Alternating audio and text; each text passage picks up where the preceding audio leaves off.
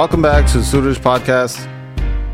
In the last episode, we heard about Rattan Rai and his mother, his army, and all the ministers, how they traveled from Assam to Anandpur Sahib, how they met with Guru Gobind Singh, and how they brought various different types of exotic and rare items as gifts for the Guru. Chapter 23 now begins describing how the night passed, and in the early hours of the next day, Guru Gobind Singh woke up and he bathed. The Guru commenced his court. The wise Guru was sitting there in great enjoyment. And at that point, he sent his Ardasiya Sikh, the one who recites the Ardas, to go call the king, Rattan Rai, who, when he heard the request, he was delighted, and he came along, all his ministers, who they all bowed down to the Guru and they sat close. The Guru's sword and shield strapped on his body, both of them were looking so stunning. Rattan Rai first requested the fancy seat that he got for the Guru, where when you press a button, different pieces from the game come out for chopar. It sets out the board as well, so you can sit there and play, throwing the dice and moving the pieces. Then they requested the Panchkala Shastra, the weapon. He held it, and he shot off the gun attached to it when the fuse was ignited, and it let off a thunderous crack. Guru Gobind seeing it understood it properly now that it could kill a man. Then they pressed another button and unlocked the sword. The Guru saw its extremely sharp edge. The Guru then held the handle of the sword, maneuvering the sword around here and there to get a feel of it. He was seeing the qualities of the sword. Then Rattan Rai showed the spear component of the weapon, the sharp, bulging point, able to kill many enemies. And from this, they then showed the katar, the punch dagger, which looked so beautiful when held in the hand. The edge and point was so sharp, which would kill as it went into the torso of an enemy. Then the mace was shown, which had the handle of a sword, and when striking this on somebody's head, no one would survive. When seeing all the qualities of this weapon, the master Guru Gobind Singh was so delighted, holding this wondrous, unique weapon in his hand. Rattan Rai then called for the horses, which were akin to deer as they galloped and sped off in such speed. They placed on them saddles and fabric which were embroidered in gold thread. Rattan Rai had such great love for the Guru, the master of the world, and Guru Gobind Singh looked graciously upon him. All the wondrous rare offerings were brought to the Guru, including the elephant, which was so impressive, so beautiful. It was adorned in jewelry pieces that were newly crafted. It was called close to the plume-wearing Guru, and the Guru saw the elephant swaying elegantly as it approached. Its thick and strong body was like a buffalo. It was the house of bliss, this elephant. It was moving its trunk in the direction of the Guru, who was looking at it and then caressing the trunk. The Guru was comforting the elephant, speaking softly to it. Then the elephant stepped back where the Guru's shoes were, and it went to go grab the shoes. And then with its trunk, it was sweeping them, cleaning them. He then placed these shoes in front of the Guru, and the court saw this and they were in awe. Then the Guru set off some arrows from his bow, and the elephant would go to that backstop where the arrows were getting shot into. He would pull out these arrows and then he'd bring them back to the Guru. He would gather all of them and bring them back and place all the arrows in front of the Guru. The elephant's stride was so stunning, swaying back and forth, roaming here and there in such glory. He had these small bells attached to his neck, which were tinkling and jingling. These were attached to the fabric of the elephant, which had gold work on it. This was looking amazing. They then brought water to the elephant, and he would use his trunk to drink it up. Then holding this water in his trunk, he would let it flow out. And in the same way that servants wash people's feet, he would let out that water and wash someone's feet. So he did this, washing the Guru's feet, and then would use his trunk to grab a silk fabric and then dry the feet of the Guru. Then it was brought a very fine whisk, a chaur. It would hold it, and standing there, he would wave it over the Guru.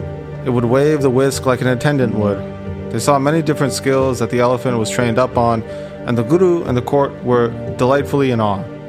Being so pleased, the Guru then named the elephant Prasadi, and told the attendants to gather sugar, butter and flour and feed it until it was satisfied.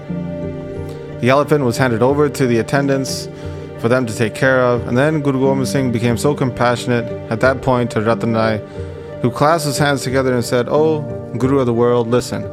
At night the elephant will hold up a torch and will brighten the path as you travel along it. It is so intelligent, it'll do whatever you desire. People seeing these acts will be in awe. No such elephant can be seen in the entire world, with the white coloring on its face that looks so glorious. In the cities or in the forest, there is no such other elephant, which is similar. No one has even heard of such an elephant.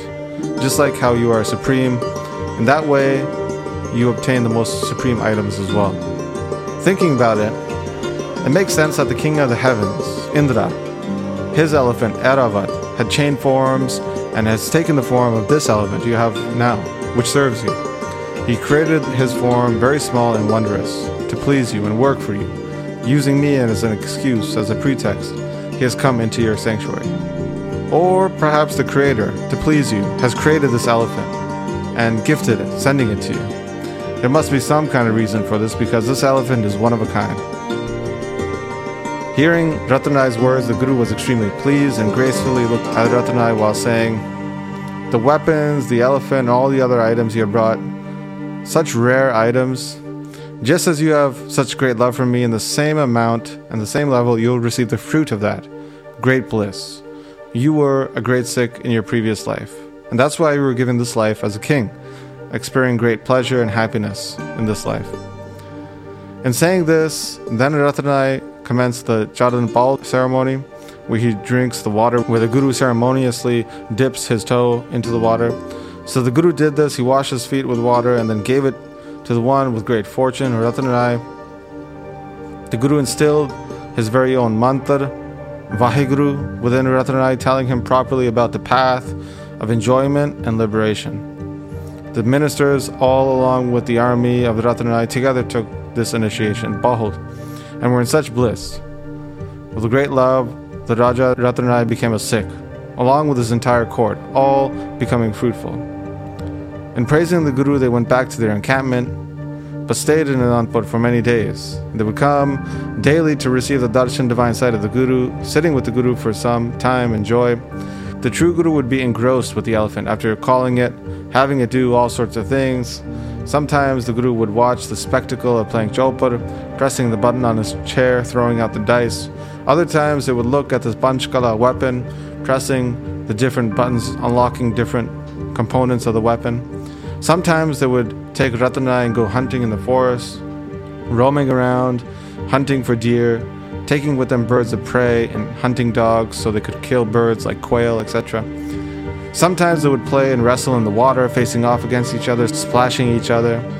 Sometimes they would train in Shastra Vidya, the science of weapons, shooting out arrows with their bow. Sometimes they would load guns and shoot them off while riding atop their horses. Other times they would spin their spears, performing drills, placing the spearhead in front as if they were impaling the enemy. In this way, they delighted in so many adventures and feats. The true Guru was fulfilling all desires. For some days, the Prasadi elephant would be kept in one spot, and looking at it, Guru Gobind Singh would be so delighted, and he would tell the attendants, "Don't keep Prasadi the elephant all tied up. Let him go and serve him. Take care of him. Take him around all in Anandpur. Let him stay wherever he desires. For some days, stay with the elephant. Keep an eye on him. Watch where he goes. And whenever he stops, just go there with him and stop. And whatever he needs to eat, provide that for him." Listening to the command of the Guru, they got the elephant out of the shackles. It went wherever it desired, and it got really large and fat. Many a times it would roam around the markets and it would bug businessmen. Wherever the shops were making laddus, the elephant would go there and eat the laddus. Wherever he would find wheat and other things, he would eat it as well. As he was swaying, moving around, it was putting everything into his mouth. All the businessmen got together and came to the Guru at that point and said, "The elephant is ruining everything for us." Randomly would come and ruin our business. In us trying to stop it, it would hit us down. All day it roams around. And then it will come to where they are making food, and it'll eat it, and then it'll just go. We are afraid of you, so we don't hit it with sticks. Its trunk just goes here and there, everywhere, looking for things. The plume-wearing Guru heard this and then said to the congregation and the masands, "To those businessmen that had their business ruined because of the elephant, go take out money from the treasury and deliver it to them in the evening time." Listening to this, the businessmen were really happy and appropriately accepted the Guru's words. The elephant remained roaming around the entire city. Thousands of people would watch it. Congregations would come from afar to watch this incredibly rare animal, and they were all in shock. Rattan Rai stayed for many months here in Anandpur, watching the Guru perform many feats and adventures. Rattan Rai with his mother would approach Mata Gujari at times and would enjoy their company. In the same way, they would obtain the darshan, divine sight of the plume-wearing Guru, over and over again bowing to the lotus-like feet of the Guru. Then one day, he had a desire to mount up and head back to his own region, so he clasped his hands and asked for permission to leave. He asked many times, but the Guru told him to stay. Then eventually it made sense for him to go, but because Rattan Rai had so much love for the Guru, he didn't want to go. He would get ready and then he would just stay there in the city for some time. The Guru bestowed gold embroidered sropas to Rattan Rai in great love. Rattan Rai said, "Just as I've heard the great praise of you, in the same way I've seen that in person, obtaining your darshan. In all manners you have made me blissful. In this life I have been so blessed, and surely in the next it will be even greater." At this point his throat swelled up. He couldn't say anything, and he just bowed down to the lotus-like feet of the Guru. Tears dropped from his eyes, and the Guru then pleasantly comforted him. Guru Gobind Singh blessed Rattan Rai with good Sikhi, the ways of devotion, bhakti, and wisdom, gyan. Then his mother and all the ministers, the warriors, they all bowed down before setting off. Rattan Rai barely was able to get himself to leave there. He mounted up and traveled along his court back to his region. So this is how chapter 23 concludes. And this concludes the set of stories on Rattan Rai from Assam. In the Taksals, the learning institutions that have lineage back to Bhai Mani Singh, is told that the Savaiye Inakal Ustad, Saravak Sudh Samu Sadan Ke, this was recited directly in conversation with Rattan Rai during his time here in Anandpur Sahib. So the references are written in the Savaiya as well when it says Sri Bhagwan Pajepan Pupat, O Pupat, O Raja. Ek Ratibin Ek Nalek hai, that all of these different practices that are listed above, these do not matter if one is not just infatuated with that one Vaheguru. So this is in conversation with Rattan Rai, and this is where we'll conclude chapter 23. In the next chapter, we're going to hear about the Ranjit Nagara that Guru Gobind Singh is commissioning, that he's having made. So that's where we're going to pick up next time. But as always, we'd like to thank those who have been supporting the podcast through the Mangalacharan Patreon page. Guru Gobind Singh ne dharm nagara mara naranga turkarajan khijja hankara dharti pe gaya harchara kar chode kar bara aise dhund kalesh mein khabe ho sab sansara raje shah vajidre sab hosi sara sache sargur baaj nahi koi kattane hara meeniye masandiye nadi kudi ko maar ke turkan ude has tak bhajra pae ke aunge guna de pyare jikaunge jikare gaj ke jikara jaave na halo jaave